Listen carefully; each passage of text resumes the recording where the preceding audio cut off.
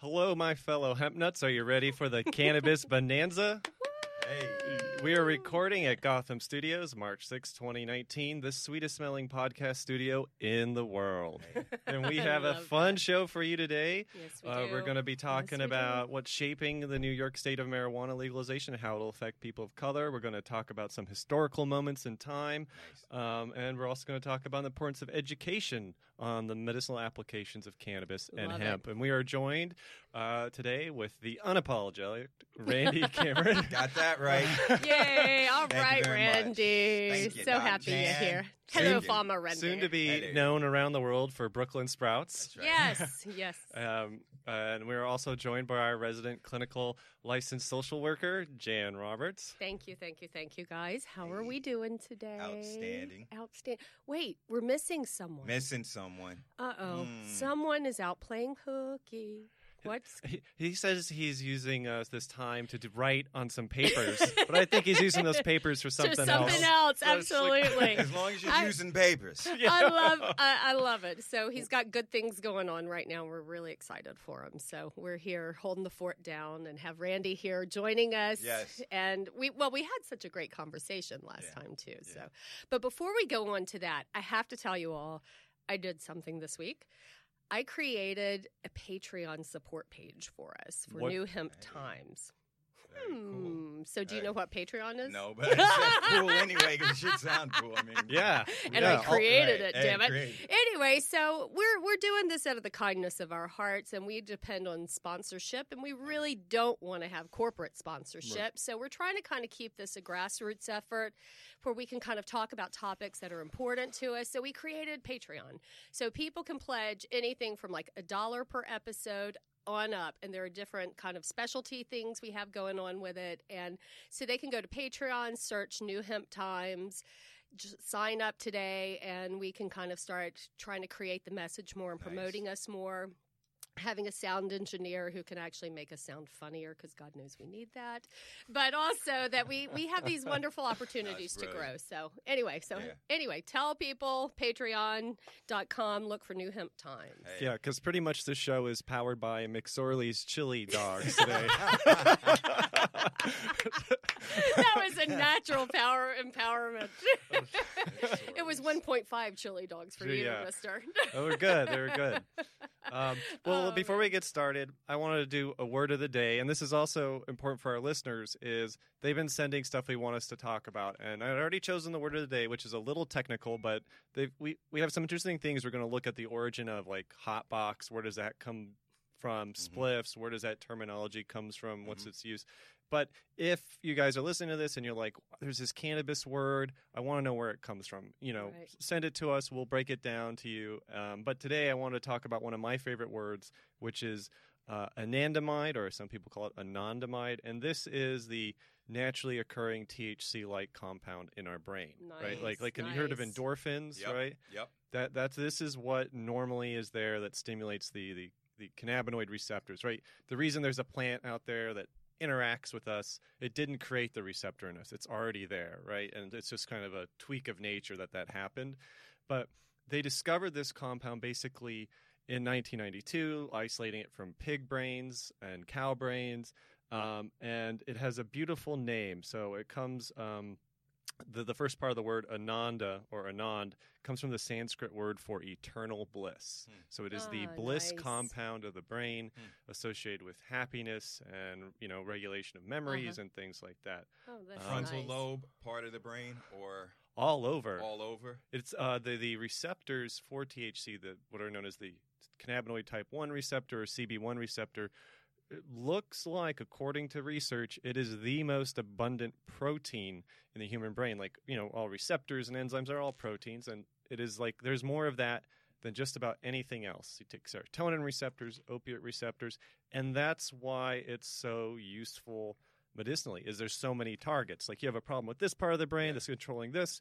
Oh, we can get some cannabinoids in there to help regulate it. Right. So it's kind of surprising that it's only until the mid-90s that this system was really discovered. considering how abundant it is. Are we losing you right now, Randy? No. Okay. I'm with it. We tend to kind of talk sometimes in geek Let's have the speak. word again. Anandamide. Anandamide. So Anand, bliss, and Amide. Well, Amide. you know, Like, and you know got what it. Ananda is, right? It's the blissful space. in Yeah. Buddhism. I knew an So, Ananda yeah. one time. Did Yeah. you? I think so. Yes. Do you want to tell us about No, Ananda? I haven't. But I should also shout out that my No, we don't. that wanna it was go also pretty much discovered by a guy named Bill Devane, working with some folks in Israel. Is an American. I just like to point that out. Everyone Yes. talks about Hey. Israel doing all this stuff. I'm like, They actually, are. cannabinoid receptors discovered in the U.S. Little hometown pride. You know, these Nice. compounds. A lot of U.S. American ingenuity went into discovering this system. And he passed away, I think, a year or two ago. But he was like this really smart guy who made these like huge discoveries in the field, and then just like took a couple years off, and he just suddenly showed up working at some lab. Like he would like sit in the coffee shops, and he was such a good researcher. He'd be like, "Oh, that sounds interesting." Just like walk over to the lab and get a job because he was just like that. That advanced. and ahead How of do you, things. how do you know all this stuff? I'm still, every time he pulls some kind of shit out of his ass, I'm like, how do you know all this 'Cause stuff? I knew the guy. Industry superheroes. Wow. So yeah, so I mean, I started going to meetings when I was 20 and an undergraduate, and like meeting these And you're researchers. 86 now, Yeah, right? yeah, and I'm spiritually, There I'm it is. like a old, really Like old a ass. beat up So- old man. but it was a lot of fun because my mind was very open and impressionable, and I Yeah. got to sit at these tables and just listen to these people. I had no idea who they were, but they were just talking and arguing about the most wildest things at the time. People were arguing about where the receptors were, if certain compounds existed. I mean, it was really, for a nerd, it was a wild time. And how long ago was that? That was starting around 2004, 2006. I started Wow. actually going to hardcore scientific conferences, not just like the advocacy where like occasionally a doctor would Yep. show up and give a talk, but just 5 days from 8 a.m. to 5 p.m. Wow. talks and Wow. networking and meeting these people and learning the hidden stories of how some of these discoveries happen. Wow, wow, wow. So today, what do we kind of want to talk about? I was thinking that, this is supposed to be like Women's Month, right? Hey, I know. Mm. And it's the year of the woman.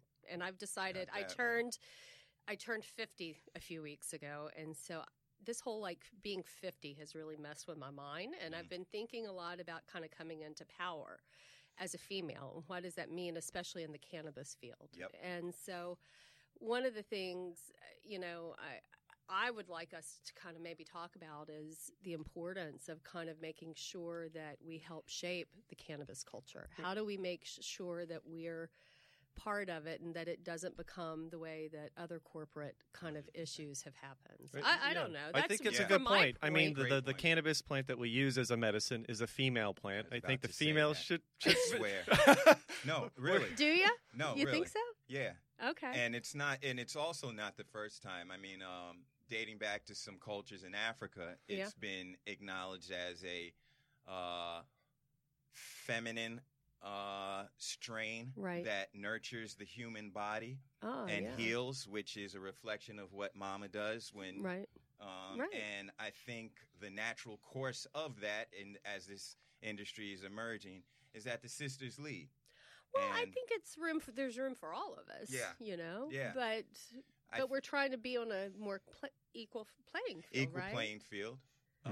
We're seeing some states have what they're calling diversity requirements for Yeah. applications, Yeah. and I think it's an important first step, I guess. But I think also people need to be smarter with what type of companies they're supporting. 100%. Right. So what does that mean then in the real world? Well, there was legislation last week in Albany, Right. And the chairman of my board of Brooklyn Sprout Social Enterprise, fortunately, was able to get up there and give us some representation, and get some voice in what's going on with minorities and women being Oh, great. included. And for folks who haven't listened to the previous podcast, Yeah. tell us about Brooklyn Sprouts and its Yeah. interests. Yeah. So Brooklyn Sprout Social Enterprise was formed by Assemblyman Roger Green, the legendary Roger Green, one of my mentors, chairman of our board, Joe Quello, and myself, Randy Cameron, John Romalo, and Greer Barnes, as founders, worker-owner style of business, dedicated to hydroponic food and medicine production with a home base at Interfaith Medical Center, 1545 Atlantic Avenue is where our greenhouse will be constructed, hopefully next month. Department of Buildings, do you hear me?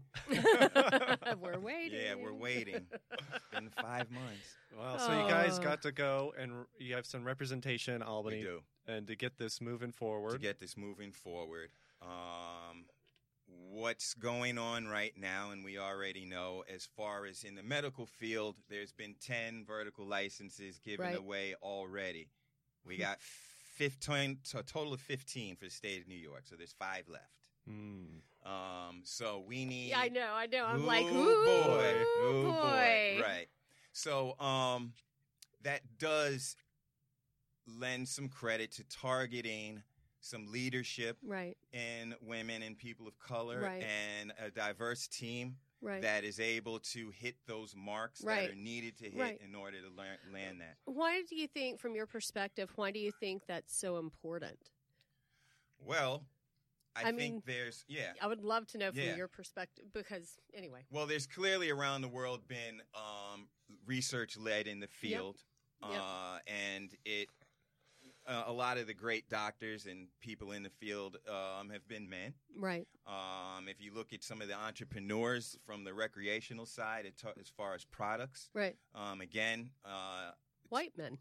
Yeah, white men. Jahan. That's right. Yeah. Like Jahan. No, Just messing with you, Jahan. No, it's fine. No, I see it all the time. Though. Yeah. So, in that's why conferences got kind of boring, because like you go and it's like, hey, it's some big fat white guy head of some big fat company. Next speaker, another big fat white guy head of some big fat company. You're like, boy, they all have the kind of, and they all have the same messaging. Yeah, sure. There's just some like manufacturing plant where they're just like, here's another one. Exactly.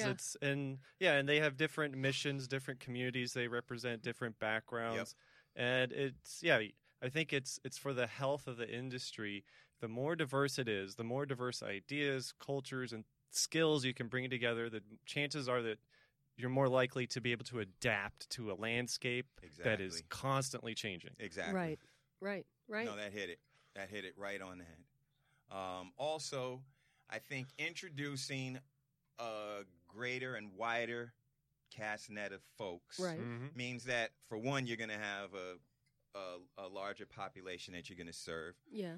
Culturally, you'll find integration from practices in West Indies and Africa and Asia, that these are long-standing medicinal-based practices that were done culturally. That we don't pay attention to. They don't pay attention to. It's that Eurocentric kind of it's hard to read Chinese research articles on PubMed. You know, what are they doing? What do they call the receptors? Sometimes it's difficult to even get a foothold on that yet. You know, as we talked about in the previous show, you know, the Chinese word for anesthesia, ma zui, is freaking cannabis intoxication. And like that's some roots right there. Right. Truly. And I think, you know, the cannabis industry seemed to be just Northern Europe and, you know, North America. Right. And now, I think you're absolutely right. We're seeing a huge change, like in Latin America, you know, so it's important that we really acknowledge that this is not just a white European kind of movement. This is a global movement, and I think we all can kind of learn from each other in this perspective. And if you look in Harlem and in Brooklyn, especially through the 90s, the early 90s, where West Indian kind of ran the underground marijuana trade, and involved in that is what we would call herbal juice shops, which are herbal-based medicine. Right. A lot of times they're cut with some rice wine or some other funky stuff to make it interesting. But, you know, never had that before. Right. You got to go uptown. Okay. It's a really There's nice one. There's so much I have to experience here in the city. Yeah. I love it. Ja Seal, big up to them on 122nd Street, is a great herbal juice bar. Wait, Ja? As Ja Seal. As in Ja? As in Ja. Yeah, Yeah, that's man, what I for was. Yeah, real. man. Yeah. So the practice of it, without necessarily the clinical Right. scientific knowledge behind it, has been Right. practiced for years and years and years. Oh, this is incredible. Well, that's where a lot of medical information comes from. People don't realize that more than half of the drugs that are currently FDA approved have origins in That's plants. Like, many are synthetic, but they're generally based on plant compounds, and it's through that ethnobotanical practice that people narrow down what works and what doesn't work. And That's right. there's I think that there's as our society moves so faster, there's a chance we're going to lose some of that knowledge. Thank gosh some people wrote it down, Right. so we know what plants. People are starting to revive, like, oh, you can inhale and smoke other plants. What is this? Like, other Well, than tobacco and we cannabis? were talking about like adding lavender to cannabis whenever someone smokes it, and you were showing me that article that you Yeah, I found. think like someone listened to our podcast because they're like Yeah. listing all these plants, and I was like, oh, they added one, mugwort. That's another one that I know, you because know. we were talking with Greer a couple Yeah. weeks ago about like what can you add, and Greer had no idea that you could add all these fun things. Yeah, and Yeah. I think it's back to that herbal roots. You don't have to inhale things to get a benefit or supplement 100%. from them, Right. but that how do you use these plants for other things than decoration or Right. Exactly. industrial Right. purposes? Exactly. I mean, those herbal shops were the first ones I seen that would juice everything. I Really? mean, they were juicing stuff before juicing was Was there. really That's in vogue. Cool. So what do you think that, from an economic perspective, what do you think that having, more diversity, more inclusion, how is that going to affect the cannabis industry? I think that the key, and again, what I love about the idea about the Brooklyn Prout social enterprises is that I have this sneaking suspicion, despite the support at the polls for cannabis, that there still is this not in my backyard. There Yep. still is Right. a lot of stigma. There still are people who look down upon it. You still and don't understand it, and maybe they don't want to understand it. Right. And I feel like there has to be more just integration in the community. There has to be more buy-in 100%. from people who don't use the plant, who, Yep. who are going to be around it, and they need to be part of the conversation too. Right. Right. And the key factor in there is that when some people are looked under the microscope under a certain guise of either criminal lens or Right. suspicious lens, Right. while other people are given the benefit of the doubt, that already unevens the playing field. Right. Now, we've seen this movement before in history. Hmm. If we want to go back to, let's say, Prohibition, Right. and look at the leading alcohol companies in the country right now and Right. who are running them. Right. And as in vogue as the microbreweries are right now, they're not Coors, they're not Anheuser-Busch. Right. Right. And believe me, that could repeat itself. You have a good point. The FDA just opened up That's- another 2-week comment period, right? That's It's right. 6 months ago, and it's like, here we go again. That's Did right. they lose all the comments from last time, or did Big Pharma not have a chance to chime in? Hello. Right. Hello. Hello. Right. And as my mentor Roger Green lectured me on and brought me up on this fact, if you go back and look at Prohibition videos and these chain gangs, Mm-hmm. you see Irish and Italian men Right. locked up, the Right. face of the illegal criminality movement. Right. Now compare that to what's going on right now with marijuana in the face of who's the Right. criminal face at the Right. time. Once legalized, giant Irish families were able to benefit Absolutely. in Absolutely. this industry and built Mm. long generational wealth.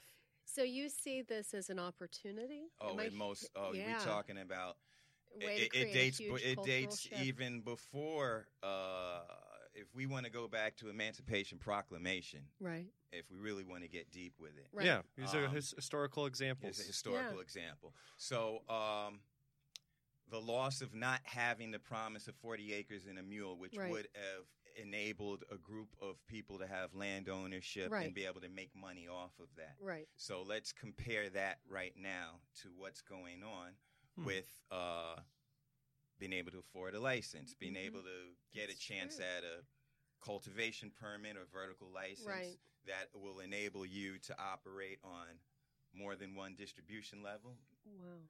is heavy. Yeah. That's Yeah. heavy. That's where the How big much do you wealth think is that gonna- it costs to do something like that? Well, we know for a cultivation license in the state of New York, it's $210,000. Oh my That's just an escrow, though. That's exactly. That's not paying for your That's team not- members. That's not paying just for an that's not escrow? Yeah. that's not putting a deposit down on the building that you like. Sometimes they require that. I think for New York, like you It had to does. show you had like either a lease or Yep. own Are the you building. serious?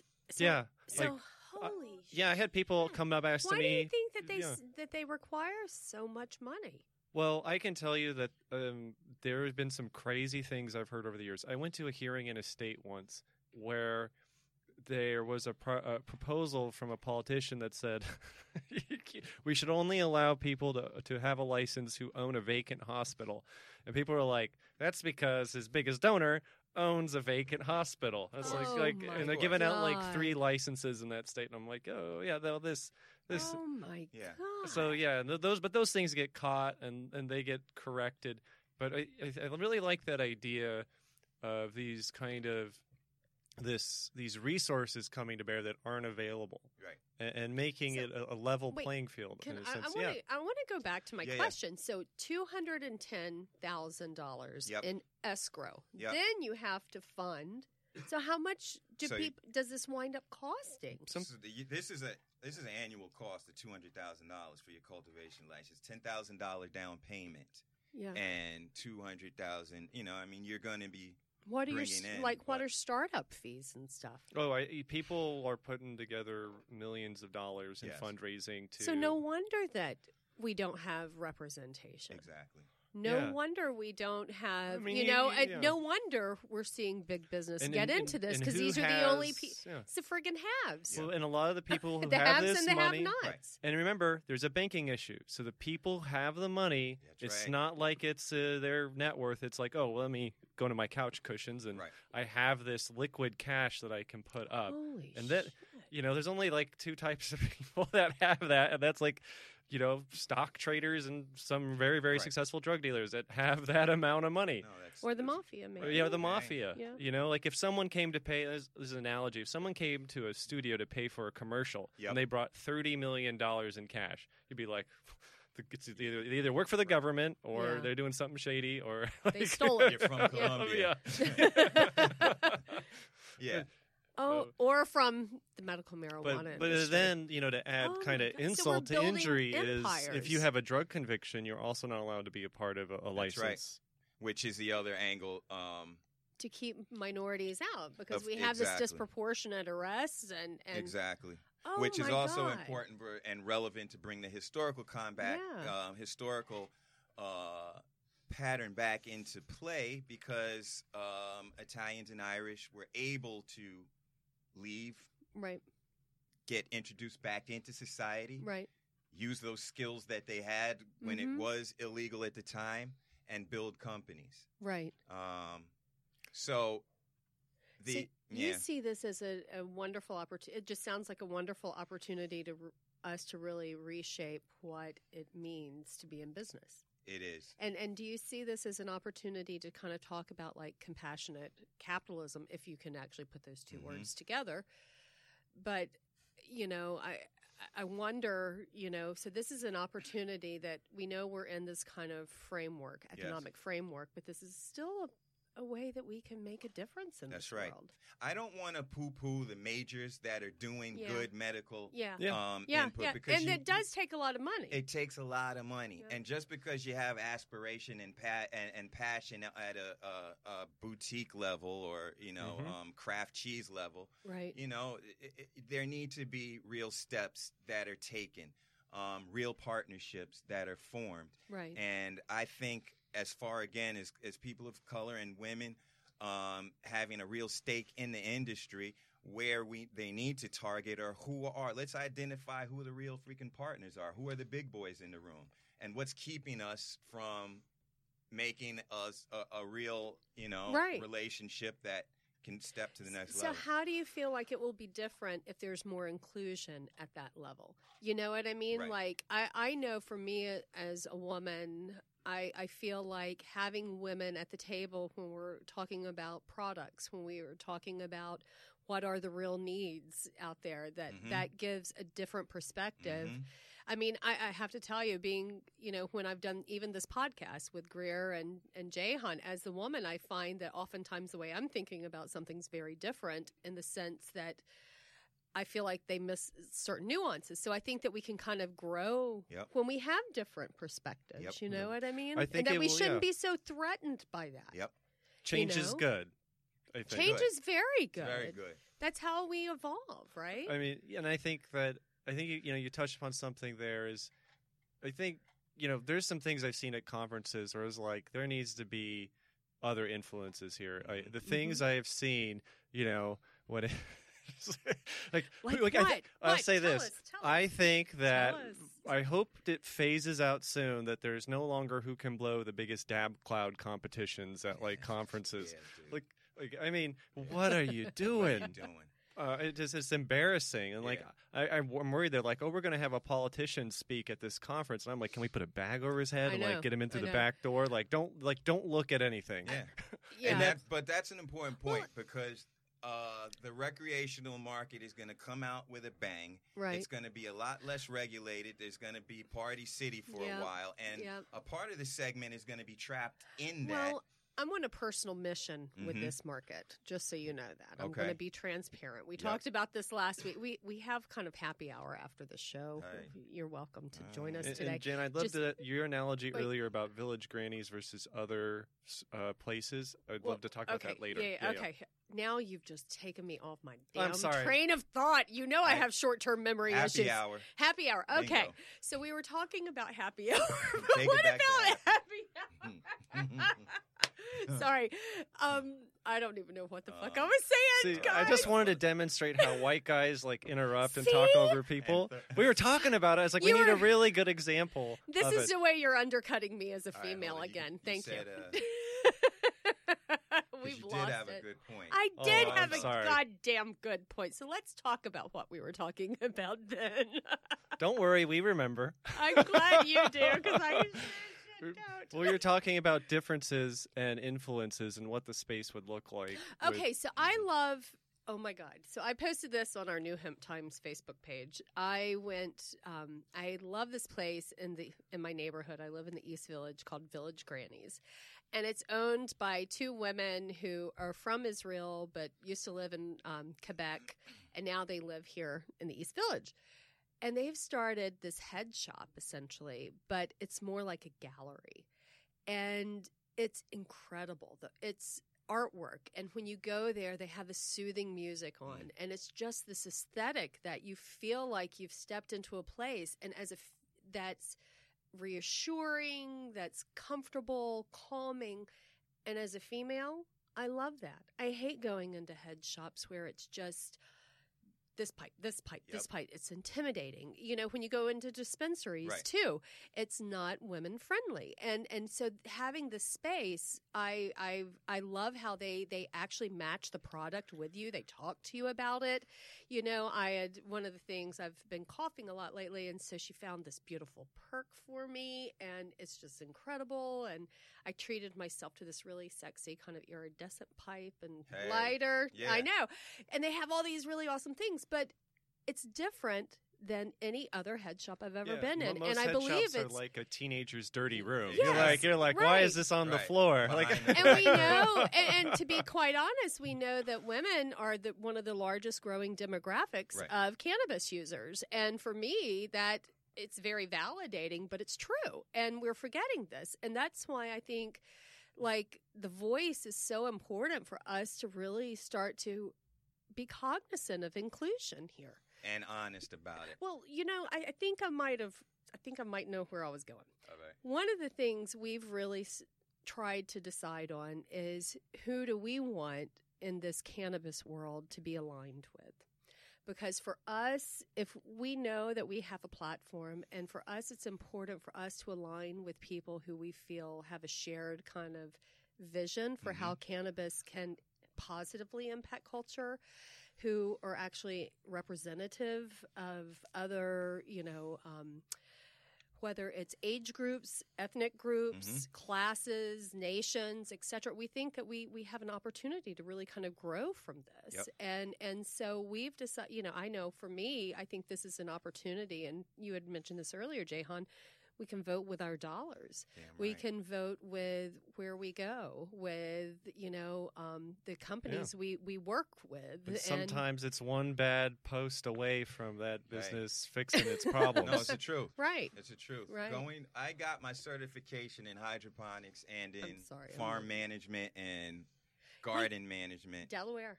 No, this No? was actually Life Lab. Okay. Cool. University of California, Berkeley is one of the baddest programs in the country with You're education. a smart guy. Well, I'm filling the resume up. But so in the class that I was in, I was the only black cat that was in the class, and it was a beautiful campus. If you ever been, that campus is amazing. Yeah. Their ag department is just beyond. And the program training was outstanding. Did you guys go to like the Sacramento Valley and look at did you have field trips to different We actually stayed right there on campus using the university farm. Wow. The 2 greenhouses that are on campus, and it was real intense 4-day training. So what type of plants did you get to work with? Well, it was really basically school-based garden education and how to disseminate that to classes and work that into the school. Was there a day where you were like looking under the microscope or watering a plant or cutting a leaf and you were just like, this is it, I found it? Was there like an experience that you had? Was it were you working with tomato plants or something, or looking at that redwood tree grove there? Did you? So I knew, and this is in all honesty, when we started the company, we knew we had to get into hydroponic vegetable production first because there wasn't any, timetable or frame on when this legalization movement would happen. Right. So this was actually me getting certifications in order to teach in the public school system while we had, serious grow operations still happening. We needed to have a presence in New York City education system in order to have a real credible background once this movement does happen. So you've been planning this how long then? 2006. Wow, 13 years. 2006. Wow. So this is a true story. Johnny, my other business partner, John Ramallah, Greer Barnes, and myself committed to this. They were both working full time. John was at Columbia University. Greer's on the road, and I went out and got the face of the company going in the schools. Wow. But what was interested from the teaching, I grew up in private schools on the Upper West Side, so I was always used to having different faces that necessarily didn't look like me, but were great teachers, and I can absorb that. Now, from my neighborhood, there were kids that did not have that experience. Right. Never experienced that. So let's compare that to this movement that's happening right now.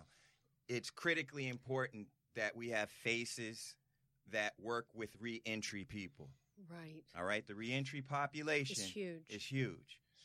The newest staff person of Brooklyn Sprout and FIRE Enterprise is Dr. Divine Pryor. If you look up the name, one of the heaviest PhDs in prison reformation in the country. Really? And he's now helping to guide and shape how we will train and utilize this abused workforce that's coming home. I know at NYU they have a program, I think, for people who are reentering. Maybe they could help you with interns or something like that. I mean, they have it for everything else. I mean, for like a professional That's soccer players in Europe. Exactly. And when they're done, there's like a reintegration and to society a thing. skill set that's marketable. And my God, this is also an industry that has disproportionately arrested people for marijuana. So we really need to kind of start to give back. And who trains them, it's critical and it's important. Yeah. You need a diversity. Yep. They need to see your face. They need to see my face. They need to see your face in the training. Yeah. And training is such a moving target as information changes, because it's not just, you take this weekend seminar and you're done. It's an ongoing evolution. You're learning stuff. And I was thinking about it because, like my neighbors in this in a 5-story walk up I live in, they want to do a rooftop garden. Yep. And I was like thinking about hauling all these bags of soil. And I was like, there's got to be an easier way. Yeah. There's got to be something a little more sustainable because I don't want to be hauling this soil up to the rooftop. I was like, maybe this hydroponics in urban environments, maybe it makes like practical sense. Like, yeah. So I was like thinking about the applications of this already and how growing your own food or your own medicine is like a radical act for us. And what about in states? I know, there's always such an issue about, do we allow people to grow their own? That is something recently we've talked a little bit about. That's really kind of concerning to me because I think that some people, I understand that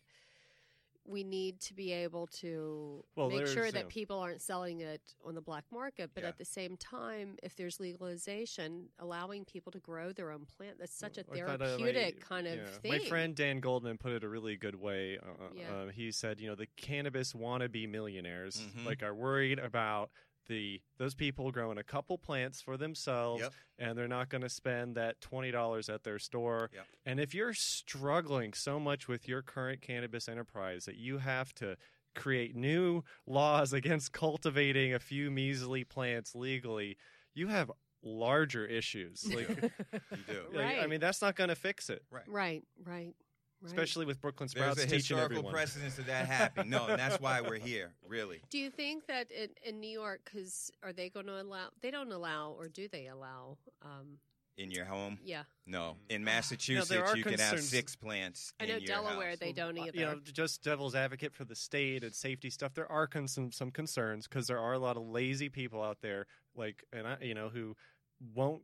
I've seen some dangerous electrical setups in my day, and stuff where I'm like, I wouldn't want that guy in my neighbor. Like, but there are a lot of responsible adults who right. do, there do are it always right. going to be stupid people everywhere. Yeah, you and can't control that. I mean, there's drunk drivers everywhere. Right. Yeah, so we had to stay away from drunk people setting up groves. Hello. There was a big fire last year in the Bronx. I mean, really? That explosion was from some cultivators that hit a gas line. Oh really? My God, idiots! Yeah. Oh my God! And then then you go on YouTube and you see all the exactly mostly white guys blowing themselves up in their living room. Like this will be fun. I'm gonna use this gas and put it in a glass tube, and while I'm doing it, I'm gonna smoke a cigarette and you're like and video myself. and then while he's putting Vaseline on the burns, he's like, upload.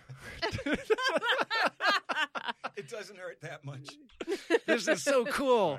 Right. I was collecting those when I used to do safety trainings. But so I'm going to totally get off topic because this has been on my mind since I still am watching these stupid ass videos. So Fly Fishing Jam TV. Oh, Lord. I know. I had to go there We're going again. on a trip back in time. Back in time. What was it? Hardcore TV? Yep. Oh, okay. So how in the hell did you guys come up with? I want to know the train of thought and what was involved of coming up with this thought of this fly fishing TV show that you did, this segment. Do you remember that? Not really. Yeah, I do. So I'm a fisherman. Yeah. I grew up. Wait, do you have your necklace on with a hook on it? Yeah. And when you say fisherman, are you lakes, ocean? No, strictly awesome. Surf, hardcore surf, light God. tackle, shallow, saltwater fishing on Martha's Vineyard, Cape Cod. I don't even fish New York. I fish Martha's Vineyard and Cape Cod. Listen to him. Nice. Grew up on the Upper West Side. Janet Messino's mom, student of Janet Messino, legendary surf fisherman, baddest. Yeah, I wish I knew anything about that. And a silly question: Are you on the boat or are you on a dock? I'm on a beach. I'm Yeah, walking miles of fishing. beach, looking for fish breaking. And you do just look for the birds swimming Looking overhead, for birds. and you're like, there it is. Send it out there. Or you sit a pole in the sand and you know. Do you ever feel like it's therapeutic for you? It is. It is. I walk, you fish, if you fish for stripers, you fish for stripers at night. So, I'm walking beaches with nobody there. Yep. It's just me and the spirits and the stars. And I remember those days when I was younger. We had, my parents had a house on a barrier island. And we would go floundering at night. And it was just so dark. And you're out there with a little lamp, and trying to spear that or going crabbing and shrimping. God, so, I miss quick those story. days. So, Janet Messino, she's a legendary fisherman on it. And she's trained. I've watched her fish since I was 11. She takes me out this is during the Derby, Martha's Vineyard Derby. We're on Chappaquiddick, in the middle of a big school of fish. I land this striper, and I turn my headlight on, and the striper shakes his head. The lure shoots out of his mouth and hooks me in my cheek. Did you know how to get it out? So I had to do that in Boy Scouts. We had to learn. So of course I didn't. So is that the scar right See there? it right Yeah. here? Right. So I'm like, she's gonna kill me if I interrupt her fishing, right? So I was like, I gotta get this shit out of my face. God, Like you're quietly walking try around. it. So I It end up hooked. putting the barb through my cheek into my mouth. I'm officially hooked. I've hooked myself now. Oh my I God. got a I'm putting up quite a fight. Quite a fight. Oh I'm spooling myself. Oh my God. Yeah, so I walk down to Jan. I'm like, Jan, I got a little problem. She's in waist high water, and she's like, well, why are you bothering me now? What's going on here? She turns around, she clicks. Oh, jeez, would you look at this gook? And he went and hooked himself. So, So that was it. Took me to the hospital. Yeah. Oh, that's rough. Oh my God. Yeah. So is that why you wear the necklace? No, my cousin's actually making this jewelry. Really? Zazak, she's amazing that's jewelry awesome. maker. Does So she have my a God. Twitter or Instagram handle? on Facebook, check out her jewelry by Zazak Designs. It's amazing. How do you spell that? Z-A-Z. Yeah, I God. can The look for spelling it. bee podcast Yeah. is after Yeah. ours. Exactly. Look up my SAT scores. You Yeah. would ask. So wait, okay, so back to Fly Fishing TV. Yeah. So how did you come up with this So idea? they just knew me and Greer like to fish, and they were like, "So what would you guys do?" The two producers put us in a room, and we were like, "Well, why don't we fish and not catch shit?" And just start with that as the premise. I love DJ And- Scratch yeah, or and then- wait, Scratch and fish. Yeah. I hated the way. Oh my God, I'm so sorry. And I didn't even I know love this like stupid I thought you episodes. guys were traveling around the world because I first watched. I was like, wow, how did they get the budget for this? We were in Queens, dude. Like on the reservoir? Or Yeah, something? illegally in a reservoir. Oh my God. So you were literally I like, we love gotta hurry up. We gotta Yeah, get like this the going. cops are coming. Whip. it.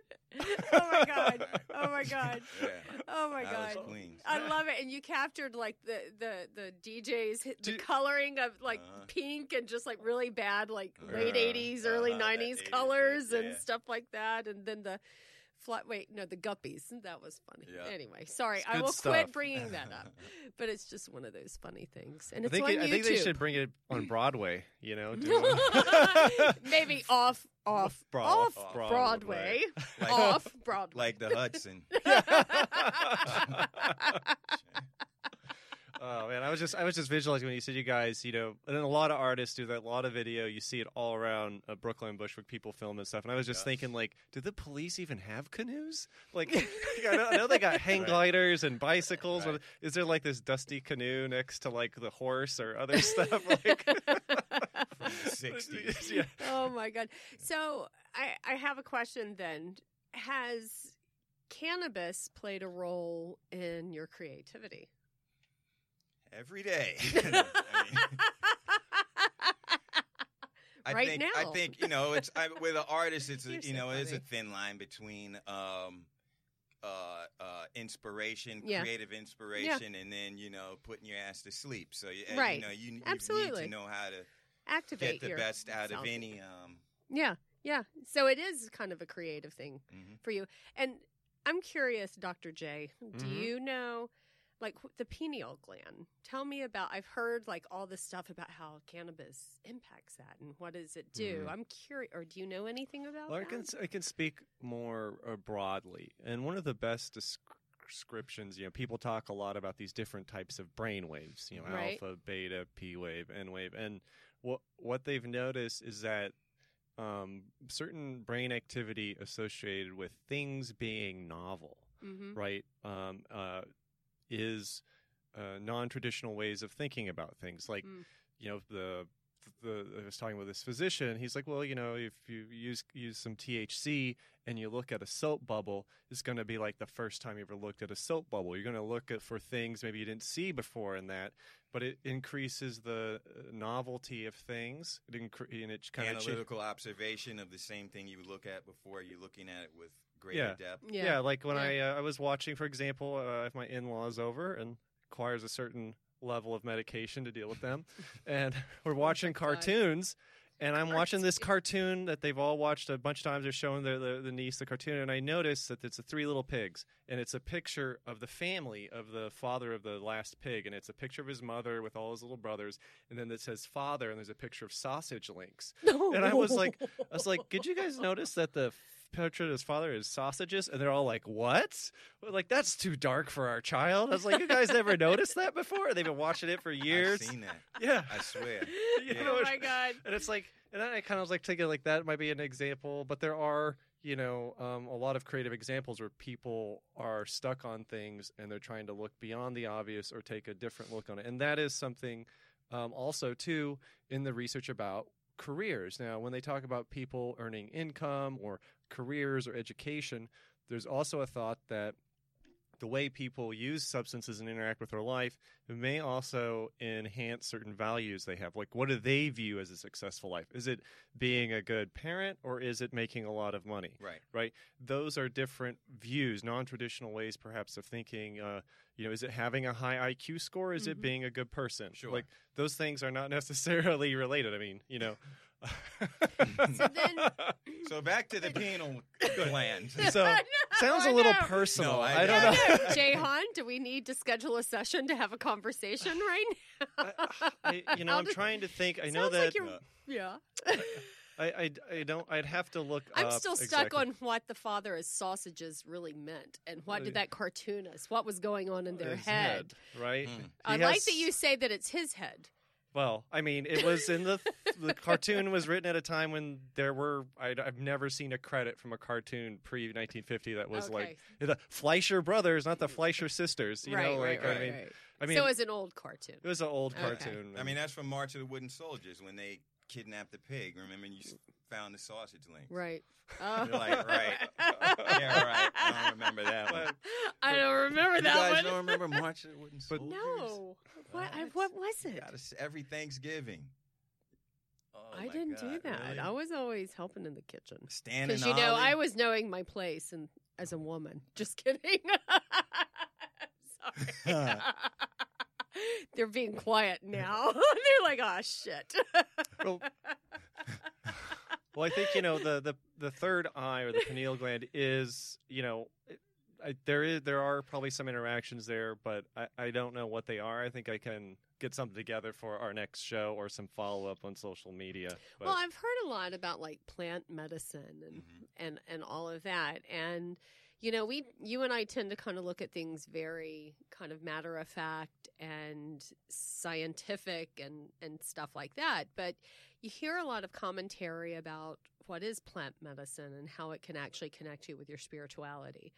And I'm just curious, kind of like how you all think about that. I guess. Well, there's a section of sexual health in those herbal shops. Absolutely. That is, plant-based sexual stimulants that are Right. supposed to aid. Well, yeah. So, We got on to sex. How do we? well, when we talk about the It was your pineal fault. gland, probably melatonin is probably. I think that's That's- what it regulates, and that's the link. I think it's regulation with autism and other Right. conditions Mhm. too. Yeah. But not a lot is there about cannabis specifically. I would and just like to regulating know that. the science behind all of that fun stuff. So maybe people can send us links. Maybe. I don't know. Hell. Hey. I don't know. Hell no. So what else is going on? Well- Any new exciting news stuff? That there is something, and I think it's I got to be careful because some friends of mine are doing the research, and Uh-oh. but it's has to do with Canopy Growth, right? Mhm. They got like $5 billion in funding, and they launched this study that's supposed to begin in 2019 on the NHL, and they're looking at CBD helping people recover Yep. from brain injuries. They're going to have scan their brains, see what happens. Yep. And what's kind of funny is their chief medical officer, Dr. Mark Ware. When I was getting ready to defend my thesis many years ago, I actually had all these people Skype in, and I gave it and had them critique it the night before. And he was one of the guys. It's just kind of funny to he finally got his day because he did all this cannabis research. He did Yeah. this crazy stuff. Got really, really pushed the envelope on Yep. both the therapeutic and abuse. And to see him get his day where he's living his dream of creating products to help people to get on the market. But just to kind of be political, I can't think of a wider sport than hockey, right? And then they're like, we're going to study concussion in this group with like the largest company. I mean, I think it's a great study, but at the same time, I'm like, isn't there a little broader thing you could do? Like, I feel like, I don't know. Maybe, you're hitting it. You're hitting it. I'm not being too silly, right? Right. No, not at all. It's interesting. I was working. I had what I used to call we had a hydroponic freight container at Children's Aid Society on 118th Street in Harlem. And we used to have a group of veterans that would come in, a small group of 6 guys that would come in, and they would sit down and help do some of the transferring of sprouts and really just chill out and kind of do what I used to call observational therapy. Right. And 3 of the cats were going through, PTS. From trauma? From physical? It wasn't. One person had a physical injury. The other guys, as they said, they did too much time in there. Yeah, absolutely. And they all partook already. Right. Didn't necessarily have the medical knowledge to treat it, but realized already that they controlled their stress level and their inspiration to stay in functioning in society with the help of the medicine. Now, what hit me was with these new group of folks that are coming home from prison that are suffering from the same type of stress-related issues that are never acclimated. It's looked at, wow, he's did a crime again and he's going back in. Yep. Violation of parole. Violation of parole. Yep. A veteran it's given a window of this behavior was a reflection of what he experienced when he was in that. Right. So I think while it's really fun to study athletes and it's really great that this is being used, there's this other area of research. Like instead of getting 700 professional athletes, we get 700 people who need to be rehabilitated in society. Bingo. Give them access to that technology and those treatments because it's way more desperately needed. Exactly.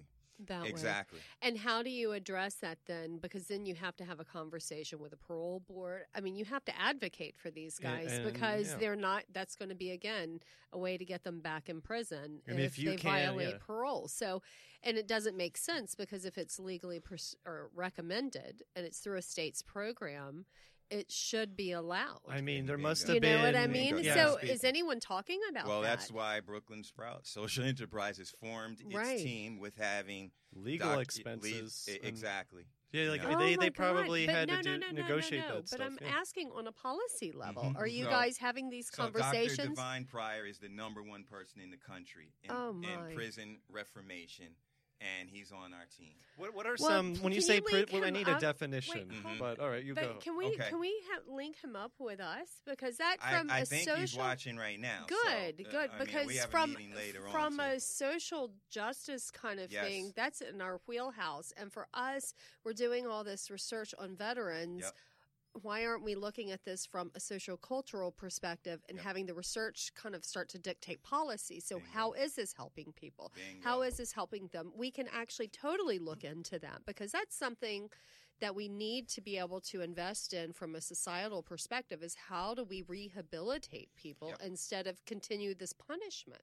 And if it's good enough for a veteran or good enough for anyone legally, then why in the hell would they be persecuted for trying something that's going to help them from a medical perspective? Exactly. And that so that's why we're carving this space. And this is why we have this podcast. Because we want people to have an understanding of the nuances that are going on in cannabis, and so that we can actually make sure we're not going down a slippery slope that other industries have, or just flashbang research that looks good and stuff like that. But I need your help because I have an idea of what prison reformation looks like or rehabilitation, right? But maybe what are some of those steps? What are some of thyou there's I don't want to. I don't really. I don't think I could write an essay on what it takes. Yep. So could you just hit some highlights of? So I don't have the full skill, but I do have some experience. My first job was called Jobs for Youth, and it worked with reentry kids. And ironically, that was in 1989. Central Park jogger case was going down. Oh, yeah. And in my group was, sorry if I'm messing your name up, brother, but Rashaan Salam, who was one of the 5 Right. that the president, highlighted. Right. Our president right now, and it's time Mayor Giuliani highlighted. That was my first experience in working with youth that were coming home from lockup facilities, Right. and they get to work with a kid who's in college, Right. And they normally wouldn't have had the experience of being friends with a college student. That Right. was the principle behind that job experience. But as we developed Brooklyn Sprout Social Enterprise, we had to get somebody who was a leader in this area.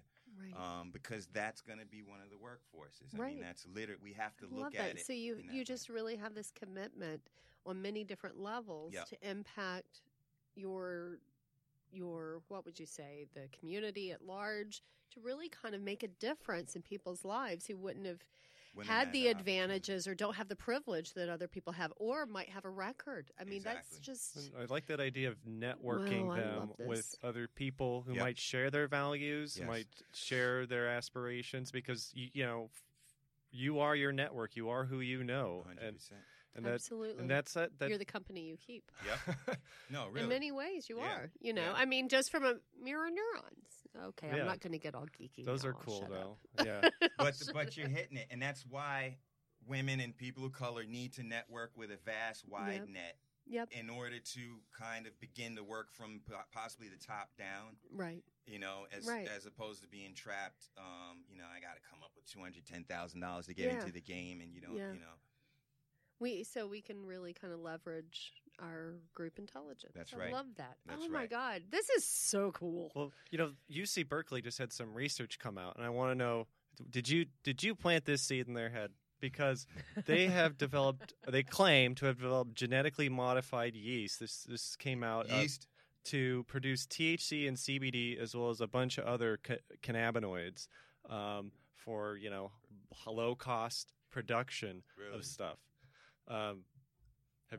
So there's been rumors of this in the Wow. past. They're doing it with opioids or using yeast and giving them the genes. Mhm. But what's kind of weird for me is, okay, so we have this safe, non-toxic plant that produces stuff we're familiar with. Right. Now we're going to produce all this stuff we don't know what it does, and we're Right. going to just mix it together. It'll be Yes. fine. It's cheaper than any. And so to me, it just seems That's like how you get like crap whiskey. That's how that's how the Boone's Farm and all that. Hey, Boone's Farm did well Well, when I was for- like yeah, in in Mardi Carla, Gras in right. New Orleans. Right. That's what Wild it did. Irish Rose and all I that. know. Like vomit. But they wine. do It's say like this it's- weird mixture. and this is where I'm Strawberry. wondering about, Yeah. brewing yeast. And, when people think of cannabis cultivation, they probably think of those illegal grows in like Yellowstone or Yeah. other national parks. But they claim it's safer and more environmentally friendly way to produce like THC and CBD. And I don't know if he has the data to say that against like sustainable agriculture or sustainable hydroponic farming. Like, Sure. I mean, I don't think anyone's actually ever looked at, hey, we're going to use yeast to produce this, and what is the carbon footprint of that versus sustainable. It's going to take 10 years because, I mean, commercially, the industry hasn't been able to create a real carbon footprint from, Yeah. but that is something to really think about. I mean, there was going to be some issues in Well, I think about with lights. Lighting is a big issue when states force you to grow indoors Yep. without any options. And some states were funny, is like I think it was Maryland actually would allow outdoor cultivation, and they gave nobody a license for outdoor cultivation. I was like, that's a cute little 3-card Monty trick there, That's where right. they only gave licenses to indoor. And if you think about it, sure, you can have solar panels, but that's a lot of electricity. And, the more you dig deeper, it's really weird. Around the time the Controlled Substances Act, there was a company, I think, called Diamond Lights, Mhm. and they were like this fledgling indoor tomato company. As soon as Mhm. that Controlled Substances Act passed, and Exploded. they're like, wow, we're getting orders all the time. Yep. Like, Yep. we have money for R&D. Yeah. and I think it's kind of this weird practice where people love to criticize the carbon footprint of cannabis, not realizing that it's these weird policies that don't allow you to grow it sustainably. Of course. Like, they make it as difficult as possible. As possible. Mm. No, you're hitting it. Yeah, and what about? I have a question for you, Jahan, because I have not been able to get this image out of my head.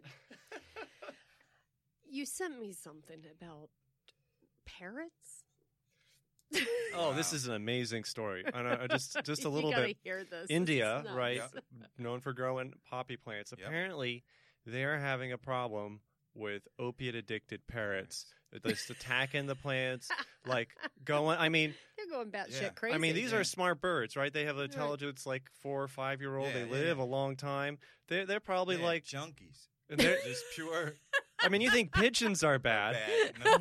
No. You don't want to get bit by a parrot. and they can talk back to you. Yeah, they Look, talk Oh my shit. God! Can you imagine what they're Yeah. saying? But I'm like, why don't these farmers leave out like Narcan infused Kool-Aid out for these parrots or something? No, Like, that's brilliant. or They'll like, get sick the next I love the headline. They're terrorizing Well, puppy farms. could you just imagine, like, these are smart birds that work together and communicate, and one could just like distract you while the other 5 and I'm just trying to see these parrots I know. nodding Look at the off, you picture. know, I know. in trees, just nodding out. Old heroin. Well, I'd really be laughing. and Right that doesn't happen with cannabis plants. The reason Exactly. birds attack so cannabis wrong. plants is for the seeds. If they Right. find a seed in your outdoor Right. cannabis, they'll tear it Hey. apart Oh looking my for God. seeds. You But can take You're all too the funny. seeds out of but they're not going to be like waiting for you to leave and peeking Right. behind a tree and then like, oh, Yeah, let's the go. bite, right. But Sorry. but maybe That's this is right. the solution to the opioid crisis. Is like, let's Bingo. breed parrots that love to consume opiates and send them loose. Yeah. Send them straight into Colombia. I think we just got an angry letter from PETA. Hold on. They're tweeting right now. but these are these weird problems that, again, this has probably been an issue for a long time. That's I bet. a brilliant idea, biological warfare. Yeah, I know. Get the parrots Yeah, to attack junkie- the junkie junkie parrots. parrots. Now, see, that's a Roaming that's a Columbia that's a skit. mountainside. I didn't even know parrots could Right. get euphoric from Right. opiates. I didn't even know that was a thing. That's hilarious. Well, the Oh my thing, God. the, Next thing you know, they're Just going to that. start breaking into the huts down Yeah. there and stealing stuff That's to go pawn. well, you, Hey, Polly want a crack. Polly wants some crack. That's hilarious. and, Oh, God. and how messed up would that be with like the unregulated pet trade? If you go into a store Oh, and you're my like, God. I'd like to return this parrot I purchased. What's wrong with it? He I- stole he used Alexa to sell half my possessions. Oh my God. I'm going to start coughing that's too now. funny. Oh, my God. We That's crack too funny. ourselves. But thank you, science. Yeah. This is from Yeah. Live Oh. Science is where that Yeah, it's article is real. found. It's Junkie parrots. real. it's and I mean, if that's a reflection of the reality of what's going on here, I mean, it's Seriously. and I wonder what the solution is, and I'm only partially joking about like the Narcan Kool-Aid, because when people do agriculture Yeah. and they put other plants right, around out it. for the Natural defense. yeah Mhm. natural defense, and so maybe there is some anti-parrot plant out there. You know, because I'm sure there is. because there are countries that don't have opiates or opioids Right. in their hospitals. Like Mhm. you break your leg in some countries, you get aspirin. That's right. And we're really lucky here to be able to have access to that. And it's Did I tell you what happened when I hurt my toe? Well, I did show you the picture. I It's didn't pretty show. I gross. won't show you the picture. I actually hurt my toe on my birthday. Like, ripped the toenail off on the big toe. Oh, And it was so funny because the first thing, this is the way my brain thinks. I'm like, oh my God, this really hurts badly. Let me smoke a bowl. And I smoked because I was in such pain. And by the time I made it to the hospital, and I was so incredibly shocked that Mount Sinai was actually so efficient. It was nuts. Anyway, I was talking to the doctor. She said, do you need pain medicine? And I was like, no, I've been smoking. Her response was, that's really smart. Okay. see? I know. See? And then that night, she was like, do you need anything for pain? I'm like, no, because they had to do a procedure and all that fun stuff. And I said, no, I'm going to go home, probably take a Benadryl, but I'm also going to smoke again. She was like, "That's smart. Keep doing it." And to me, when that happened, and it was a younger physician, Yep. and that social acceptance that she's not, That's right. abusing Judgmental. anything. Right. And I was actually using it therapeutically, and it really did help kind of mitigate some of that pain. right. It didn't take it away, but it really did, because it was freaking painful. But it was amazing to me, kind of from a cultural perspective, how we're starting to see that shift. Yeah. And that's fascinating. Yeah. Did you know that only like 9% of medical schools teach about the endocannabinoid system in cannabis? 9%. 9%. Yep. So There that you go. means a lot of our physicians really don't know kind of how phytocannabinoids actually work and interact with the Well, like, system. look at the UN. A lot of that health policy is based on reports from the 30s. I'm like, Right. there's been a few advances. Right. Like, if you might want to integrate into Just a wee healthcare, bit. and that's We don't use the word reefer anymore. I know. Well, so this is what I was going to say earlier. Recreational use. I hate this term. I think we need to really get away from that term. I don't like adult use. I don't like recreational use, because when you think about why people use cannabis, most people do that for stress relief, do that because they're feeling anxious or have some kind of pains, and that there are therapeutic reasons people are utilizing this. So I'm on this campaign. I want for us to quit calling it recreational use and Right. call it therapeutic use. Right. Would you Because- call drinking in a bar recreational drinking? maybe if it's beer pong. I mean, Well, Ah. but it's not the Like, same. it's not the- But that It's not- analogy is yeah. not the No, same it doesn't analogy. work. It's- Because one right. is a neurotoxin and the That's other right. one It's actually impacts your health system in a very That's vital right. way. Mhm. You know what I mean? That's So it's right. it's there's not the nothing same analogy. recreational about Right. just Whatever you do, you're actually impacting your endocannabinoid system with phytocannabinoids. And so for me, I just think that we really need to consider the language we're using right now. So I gave this talk on Sunday in Boston for this conference with my good friend Miriam McNabb's group. I always screw it up. I think it's C3RN. I always do 3C anyway, and a veterans group. And I was talking about that because I really think that we need to get away, because there's such a stigma with recreational use, as if there's no therapeutic value, and there but is. how would you therapeutic- undo years of the pothead, Stereotype? Stereotype. When, Well, when for it me, it's wasn't important- accurate necessarily. Right, There's right, always right. extremes. Absolutely, but I think that's why, to me, this is important to have podcasts like this, to Yep. have for people to come out and to be open about it, because they're incredibly a lot of more people feel like they get something positive from it than Yeah. negative. And there is so that, no to me, that's consensus on the therapeutic. It is terms to therapeutic. use. Yeah. Right. Yeah. And so yeah. recreational kind of feels like it cheapens kind of why people are using that. And it It you does. can have a medicinal approach. You and I were talking about this the other day. You can have it as medication, but you can also use it to kind of help, unwind at the Of end of course. the day. A stress reliever. And guys, we live in a world of stress. And I think once the industry, as it becomes more established, these changes will get easier. But a couple examples of where this has been frustrating is I've heard firsthand from people who've applied for licenses, and it's like marijuana, the word marijuana, and they use the term cannabis in their license application, got scored down because the Right. people reviewing the applications were like, the word in the law is marijuana, and if you use cannabis, that upset us. Right. And like that, people lost points for using the correct terminology. in The their non-racist Sure. terminology. and New York spells it with an H, Right. because I guess it's because they're closer to Canada or something. Oh It's my spelled with an H in the law. Oh my Marijuana. I just, Did they really do that? Yeah, they did. Oh Yeah, my and it's like, God. okay, you have 49 states spelling it with a J. And then it seems like that just harkens back those reefer madness posters. You know It what I does. mean? It That's well, does. it's nuts. Reefer Madness Light. There's less Yeah, calories, yeah. more uplifting. I think but- if folks, because it had to remain underground and people don't realize some of your heroes Mhm. are tokers and smokers. You know, Mhm. if you had an Absolutely. opportunity to sit down with John Coltrane or John Lennon or whichever Right. John you want to choose, Right. they were masters. Right. And Well, in their process of creating masterpieces, Look at Jimi Hendrix. He was Look at also known for Hello. Well- for Hello. just he had a nice Right. little Yeah. distribution thing Yep. going on. That's and, right. Yeah. But- that's right. Okay, so like we even had feedback, and this has been kind of something we've talked about whether or not we should show whether or not we are imbibing, if we are doing so online, whether or not we should do that. Does it cheapen us? Does it not cheapen us? Does it make us look like potheads or not? And I've really kind of done a lot of soul searching, and I know there's no perfect answer here. But from my perspective, I'm really trying to challenge stereotypes.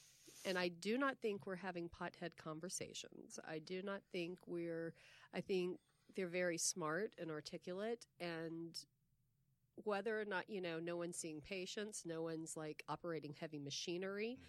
And are we really going to walk the walk and talk, or just talk the talk? And so for me, as I'm just talking about Jan here, as an individual, it's been important for me to try to live as authentically as I can, and this is kind of part of it. Yeah. And just not to feel like I have to get caught up in what other people's versions of what a cannabis user is. Yeah. I don't know many people who are more motivated than I am, or many people who can handle. I think this actually helps me handle a lot more stress than a lot of people can. And I'm a happy person. Yeah, You right. know what I Wow. mean? And I think I'm pretty connected with Right. what's going on in my life. Right. Good, bad, and the ugly. So I just think until we need to just kind of, from my perspective, be a lot more authentic. And so that's why I decided, and I had this conversation last night, that I am doing this Mm-hmm. because I really feel like, I am a very responsible person, would never do anything that Right. would impact, like I would never see patients, anything like this. This is Right. usually like, Well, most My- of our I go home recordings before are I in go the to bed. evening. I know, We're We're right. just, yeah. I'm not going to work after this, people. You know? It's like I got a wrecking ball I got to use later. I know. It's- And it was so funny. So my daughter was listening to the podcast, Yeah. and I totally outed my son, my 18-year-old son, and she was like, I can't believe you actually are talking about him. He's going to kill you. And I call him, and I'm like, Grayson, are you okay? I talked about that thing you had in your room where you were like blowing it through the fabric softener. and he just started bagging up, and I was like, and I told him about the ice that you taught me how to use the bong in, and he thought it was so funny. He was like, that's awesome, Mom. Yeah. See? So, let's just be transparent. No, it's good. And America's history has been hiding too much crap Right? for too long. We It's have such a too much puritanical of kind of way It's of looking like, at come the on, world. man. Yeah. Yeah. Yeah. Agreed. And but I still think there's a good point is that we have to clean up our language about talking about cannabis, about marijuana. There's certain Yep. terms we have to use to communicate what we're Sure. talking about, but I don't think we should rest on the terminology. And I'll tell you that the other side is thinking about this too. There was people talk about Dr. Raphael Mechoulam, who just isolated THC and got the structure right. An American purified it and got the structure wrong in the 40s, many decades before him, but he also discovered CBD and its structure, blah, blah. Mhm.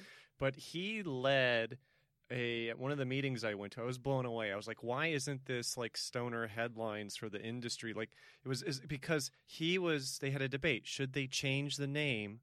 Should they call it something other than the cannabinoid field? Because everyone associates it with cannabis. Right. Mhm. That's where the word Right. comes from. Mhm. And that's a negative stigma. Yep. And so they're like, what would you call it? And they're like, the endovanilloid transient protector, blah, blah. And I was like, you just lost half your funding. Right Like- You blew it, dummy. and the guy who debated him, it was kind of funny because I think we were like in Scandinavia or some in the middle of the sticks nowhere, wore like a Visigoth Viking helmet Yeah. while he like debated him. Like halfway through his talk, he just like put it on. And this is like a neurologist who's like, we should keep our name. Like, let's not be stupid. And like, and I'll never get Did this. he really do that crap? Yeah, but here's the guy who's essentially credited with being the grandfather of the cannabinoid research field, arguing to change the name because it's too political and attracts the wrong type of people.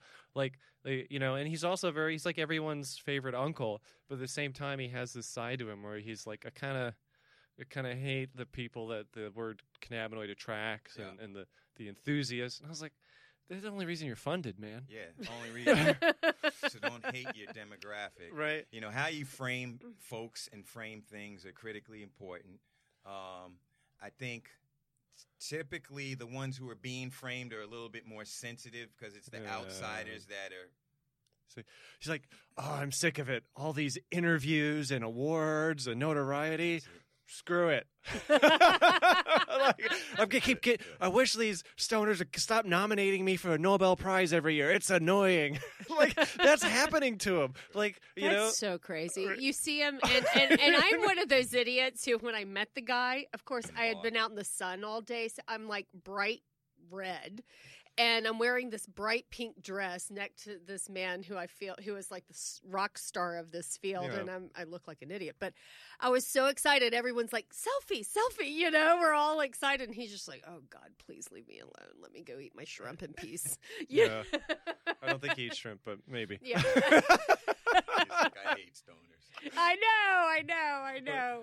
But he experimented on Well, so there's a right? story. So I actually was friends Yeah. with one of his grad students, Natalia Kogan, and I was working in Holland at the time, doing some extraction, and I was having a hard time purifying CBD. And I was like, we're like emails, like, how much do you get from the hash that you work with? She's like, oh, yeah, hundreds of milligrams. I'm like, that's impossible.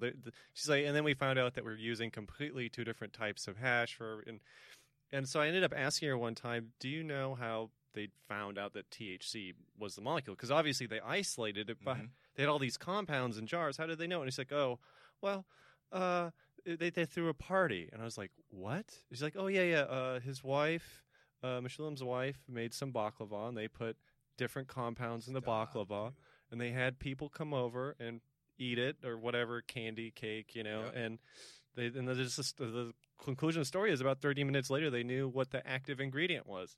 Because the group that ate compound A just started laughing and feeling good, and everyone else was like, nothing. Yeah. But that is so true for every drug. It gets to a point where the chemist is like, I have to know if this works. Right. And half the time it's like, oh, yeah, this works. The other half the time you're throwing up in a sink. Yeah. But no, that's how you got to experiment. But I don't know what group he was in. Right. But that is the legend of how cannabis was discovered. And I have no reason. This is a very honest researcher, and I don't think she embellished that story at all. It sounds. Well, I had kind of heard the same story too. Yeah. So that. And another crazy thing about it is, and this is again, I get there's this weird kind of dark side to everything, or lighter shades of gray. And, he got incredibly lucky because, and I just want to think about this today. Imagine you're a researcher in New York and you're trying, right? Yeah, I can easily and you want to get, you want to get cannabis to do. Can you imagine you're a cannabis researcher? But you want to actually get a hold of some cannabis for research, right? Right. And so you are like, oh, the police have a lot of cannabis they confiscate. Why don't I go ask them for some? Yeah. And Meshulam was a chemistry professor, and he goes and asks them for hash that they're confiscating, of course, from Palestinians transporting it from Lebanon. So there's a little bit of a social justice issue there. And my friend Natalia sent me pictures of it, and it has like stamped with magic lamps and all sorts of cool stuff. You're not getting Natalia in trouble, are you? No, she has her own. She's fine. She's in prison already. Sorry. No. She just shared stories with me, but she told me about Meshulam wrote a handwritten note for 250 grams of hash, and I just took it down to the police station to get it. And the way that started was he went to the police and asked, and the guy I guess just below the police chief was a former student of his from the chemistry stuff. Wow. And was like, oh yeah, he's a good guy. You can give it to him. I can vouch for him. I can vouch for him. But that's a close-knit community. And what were they going to do with that stuff, right? That's crazy. Yeah. Right. Yeah. And for the longest time, people, again, I have a lot of hometown pride, so I'm going to talk crap about other countries' programs. but this guy was the gatekeeper of the medical cannabis program for a really long time, and all it was THC dissolved in olive oil, and you had to go to him to get it, and it was like the holy anointing oil. Okay, and what year is this? This is like less than 10 years ago. Like Isn't that amazing? I mean, all this stuff is really happened. But he did this for decades, for a really long time. Right. I mean, no one really knows. It was like this informal thing because he has this term that people have talked about called Meshulam magic. Like the first time they had a cannabinoid research, they had discovered the receptors, decided to have a meeting in Virginia, the Cannabis Research Society meeting, Marijuana Society meeting, called something like that. They're starting the meeting, and like 6 police cars show up ready to bust up the research meeting. And like the guy who grows marijuana for the federal government is there. Like it's like no one from NORML or anything like that. There's researchers. Police cars show up. Now I'm not there. I'm hearing this, third hand. but people showed me pictures of it, and he literally, Meshulam, walks right up to the police officers and just talks to them. And this is Virginia, where if you were caught with any cannabis at a concert, they arrested everybody in that row. I mean, it was like weird, draconian, crazy waste of resources stuff. But somehow he talked to the police, and they got in their cars and went away. Didn't hassle all these people coming, all these people with like coming to talk about weed in a professional way, and he somehow like saved the conference. So there's all these kind of stories about his magical powers. Like he's like the grumpy Obi-Wan Kenobi. You will give me that cannabis for research. And everybody, honestly, you see him at a conference and everyone's like, oh, there he is. Yeah. Oh my God, did you get a selfie? Oh my God. Yeah. So I have a question. Mm-hmm. Jahan, if you could impact the cannabis industry in any way, well, this is a question for both of you. If you could impact the cannabis industry in any way, in two ways, how would you impact it? Practicalities are hard, but I think I would like there to be a lot more small grants that people could take to do research. Mm-hmm. You know, like you want to study something, you want to work at a university, you have an idea for a project. Why not have this small amount of money that you say, like you meet a researcher, a PI, some older researcher who's like, yeah, I'd love to have you in my lab to do that, but I don't have any money. Mm-hmm. And you could get a small seed grant that would cover your basic supplies. You'd work for free or something like that. But I think that would change people's lives. They pick up skills, they pick up knowledge, maybe a new career path. But I think it would just create so much innovation and so many ideas that are lost to time or not explored. I mean, you know, I got really lucky in a lot of ways but I volunteered. My first job, I was like testing cannabis illegally, and then my university gave me permission to do it in a place, and I left the garage lab and I brought, like, when I applied to this lab for this position, I brought in like chromatograms or data from the cannabis plants. Look, these are different ratios. I think these would have different effects. I didn't have any funding, but they're like, you can work for free. We have a little bit of money left on this grant. And I just worked my butt off until that money was gone, just generated enough data for the publication. But hey, if things had gone a little bit differently, I may not have generated enough data. And then the money was gone, and I had to find a new project. But it was just getting interesting. I had researchers sending me terpene extracts in the mail. I was getting ready to do all these terpene in the mail. Yeah. It's like I used to love to play these jokes on the people I was managing, like the undergrad stuff. I'd be like, oh, can you get that vial for me? Can you what does it smell like? And they crack open this vial, and the whole room was a beautiful bouquet of weed and black pepper. It was just like, wow. But we were trying to like look at that, and the funding runs out, and I was like, and then I tried to go to cannabis groups like MPP and other groups. And they're like, oh, well, if we pay for anything, we're going to own it all. Or this. And I'm like, so you're looking for more like open source kind of way of dealing with things. Where people who are wanting to, who wouldn't normally be able to do research, do high risk stuff that's innovative. That would be one thing. We should have like Marion come in and talk about C3RN because they do some open source research stuff out of Massachusetts. And and I think, if you had an undergrad who was really passionate. I mean, I set up testing labs on shoestring budgets, with a few $1,000s. And so I can't imagine if you got someone $10,000, $15,000. Yeah. So back to the second one really quickly because I want to ask Randy. Second one is, that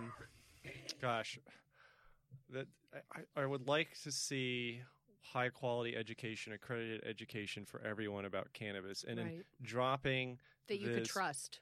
That you can trust, because people who are training have agendas. And sometimes that agenda is to make you a cash register attendee of a dispensary, and that's not worth moving to Colorado for. That's right.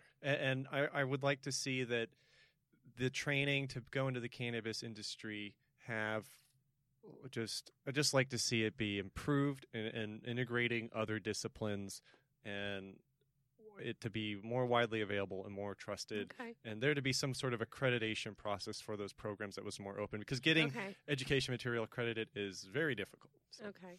All right. So I would I think I hate using the word regulation because I'm not into regulating anything. Right. But there needs to be certain standards that are fixed in that allow proper training, that allow a fair and balanced way to enter the industry and to thrive in it. So I think one way that we can kind of set this up is we designed Brooklyn Sprout as a worker-owner business. Right. So if we create a business platform, once folks go through a certain level of accreditation, certification, training, they're able to be owners.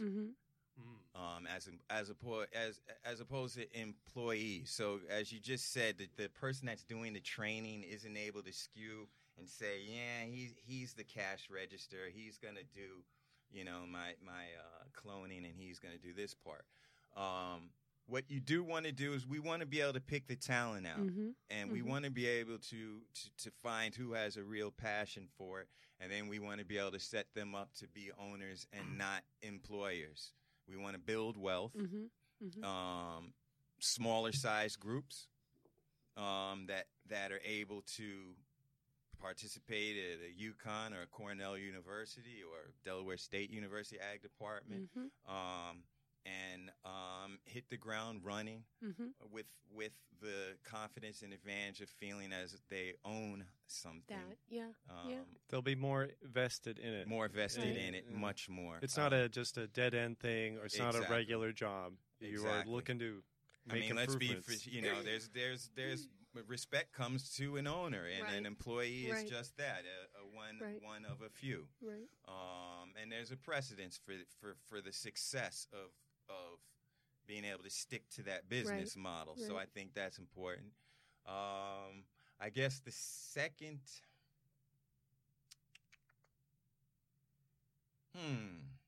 Yeah, the second one's always tricky. It's always tricky. Well, we can stick to one. It's okay.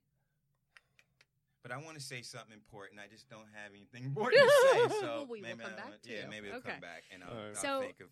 I'm going to give mine. Yeah. Then I would like to see that there could be reciprocity in all the states for medical cannabis programs, because I think that's the most ridiculous thing ever, to create a program and to tell people they can't go to a different state with their medication. Great. So what you're talking about is, again, for people who don't know, that if I have a license in one state, then it goes, if I am in another state, there's reciprocity and there. some states have that. Like you can only take, 9, I think only 9 states have that. So and if you're a medical patient in Massachusetts, you may not be able to go to another state and get your medicine. Right. Like I have a card in Delaware, and legally I'm not allowed to come to New York and use any product that has been used. And so I think these are very important issues that we need to really kind of hone in on. So that's my first like one. that one a lot. And I the like that second too. one is that I would like to see more opportunities for people of color and women building the backbone of the cannabis industry. And I think that there's something that we gain from that. So those are my 2 things. I think it's So great highlight. okay, so here, think about that. Think of everything we just did a thought experiment. So 3 different people, 3 different backgrounds, 3 different perspectives, and think of how much smarter if we could do all of those together. And that's how you grow from people. True indeed. That's how we kind of like take inclusion and really kind of provide something greater than the individual. True indeed. And we've been in such a society, our society has been mostly, white male privilege, and I love white males. I love all people, so I'm not bashing that, but sometimes we can feel really fragile about kind of acknowledging privilege and stuff. And so from my perspective, this is the beauty of this opportunity we have, and we need to be able to be aligning ourselves and having these conversations. And I'm hoping the people who listen to us will keep, will do that and start being mindful of it, because everything that we do has this impact to impact each other, Yep. So anyway, No, I like that little experiment, because we all have You're different right. perspectives. You're right. for a reason. Yeah. And there's No, Sorry. that was brilliant. I It really was. liked that, and You I know, and I I am and I kinda found some very smart. common resonance there, especially about training and education, not just for a job, but for a career, but for ownership. And I really feel like Yep. we're hitting on this issue we're seeing in the industry. Yes, great, 200,000 jobs are created, but what Right. type of jobs? What What are type? those going to lead to? Exactly. Right. Right. Right. You know, are those people just going to be looking at their watch, waiting for time Of to end, course. or are they going to be like, I'm invested, I'm a part of I'm a this, part I'm of learning new something." skills, my community is growing, Right. you know, and I worry about the bubble, and I worry about those jobs, and you know, imagine here's the concern is you have a 18, 19-year-old gets a job at a cannabis industry, it's decent pay for someone your age, Mhm. and you don't develop other skills because you have hey, I got some stability in my life, and 100%. then that bubble pops, and Yep. you're like, these skills don't translate. Exactly. Right. Yeah, Exactly. but if you were brought on as an owner of that company, you'd learn actually how to run a business, and it wouldn't matter Exactly. that it was cannabis; it'd just make it more fun and enjoyable. And- Right. And you would have to be good at it, Yeah. which weeds Right. out the ones who are, Who you know, are I not. mean, just because 'Cause there's not going to be, everyone is and not equal. everyone is equal. You know, it- and not people are, you know, and this is something I found. I'm curious if you guys have found this. Mhm. In this industry, I find that there are lots of risk takers, Mhm. people who aren't afraid of taking risk, who actually kind of thrive on being creative and the way that they problem solve and stuff like that. And there's almost this energy and support to be that way. Whereas in the other business world, you know, be prudent, be, you know, it doesn't feel as creative. So I've been fascinated with people I've met just through, you know, this business, you know, because they tend to be highly imaginative Yep. and brilliant people. I've met some of the most brilliant people I've ever met here, you know. I don't know. No, you hit Do it. you feel that too? 100%. Partly because we've had to remain underground for such a long Right, time, right. and in the lab or in the grow room, working out your thoughts and your techniques. So Right. you do get Yeah. amazingly creative. Yeah, and brilliant I have to folks. say, the first time I walked into a dispensary when I became a patient after a car accident and chose to go the route of cannabis instead Mhm. of opioids and benzodiazepines, I was not ready for that experience. I was like, this is what cannabis actually looks like. I had not seen it in a non-stepped on, crushed up form. I was like, what are these things growing on it? Those are the calyxes. Those are the trichomes. Like, Yeah. oh, I've read about those. Like, but I was like a fool. Like I could not comprehend the choice, the selection, it was like something out of a world, because I came from a world where you did not have a choice. You Right. didn't. There was no customer policies. There was no, and I think about that a lot with how when you get circling back to our earlier conversation of what is it like in a really a male dominated oriented, what is that experience like? Mhm. And I feel like it isn't often user friendly. It's not. Like if they were not. building, one of those fancy You have high to tech fit in, houses, yeah. there'd be some issues. Right. Yeah. The house would tell you what temperature you wanted it to be, not Exactly. not the other way Right. around. Right. You know, Exactly. Right. and now I think there are some companies who are taking great strides to make it more inclusive and more sensitive. And there is now, you see a lot more training for employees to engage more properly with people from different backgrounds. Yeah. Yeah. So I'm there with you. So anyway, I don't know. I think anything else you guys want to add for today, or Well, we could do the headline game. And let's then, do the headline game. What's But the we're- headline? Oh my okay. god! So- Come on now. Poor Randy. Oh. we're gonna. No, this is Oh, fun. boy. This is fun. So And then I we'll- have been scouring the news to pick Ooh, 4 real headlines and 1 fake one that I make up, sometimes on the spot. And I'm going to just read them, and I want you Uh-oh. guys. Did I ruin one? No, you didn't. Okay. At least I It don't just think so. occurred to me, like, shit, was that parrot one the real one? I know, Okay. that was good. So, all right, so I'll read through them, and then I want you guys to guess which one is okay. real. So we're going to listen to all of them, and then we guess, right? Yes, Okay. yes. Okay, I got to think. Got to put my thinking Okay. cap on. So the first headline is Facebook may loosen marijuana restrictions, internal company presentation says. Second one, California, Arizona cannabis retailers with the same name headed to court over trademark. 3, New York officials skeptical that Governor Cuomo will legalize cannabis next month. Number 4, Texas allows cannabis social clubs in 3 cities. And number 5, Arizona, one of the few states that doesn't have cannabis safety testing. I'm saying the Texas Social Club That's what thing I was because saying, I just number don't 4. trust. No. Yeah. Yeah. So do you think Arizona doesn't have any testing requirements for their products? You think that they would have a full I just think state that it's program? more likely that Texas wouldn't allow 3 social clubs. I couldn't see that in Texas. You can't? No? Uh-uh. Oh, darn. You guys got it. That's Yes. So- he was. Did you But notice I he had to was think for trying a to like second. I get had to us to? yeah, I know yeah. that one, that Arizona one. That's so sad. So that's So yes. that's true. That is true, and That's that is really frightening. So now let's think about it in a capitalist sense, and then we'll let everyone go home and stop listening to this podcast and think about this, because this is ultimately something that bothers me. Is I was with a guy on a bus at a conference, and he's like, "Oh, I grow in Arizona, and there's no testing requirements. And I just turn it into oil." And I was like, "Really?" He's like, "This is what I do. I just shove as many plants as I can in the room." Just water it, don't take care of it, because who cares if it has mold? And then I just extract it. He's like, "What do you think of that?" And I was like, I'm God. terrified. Oh, I'm God. terrified. I think it's Oh, wrong, God. fool. You're doing I was it like, wrong. for your workers. Yeah. Like, Oh, and God. I met people who tried to go to visit his super large cultivation. They couldn't even open the door. There were so many plants in there. You know what I So mean? it's like a safety issue too.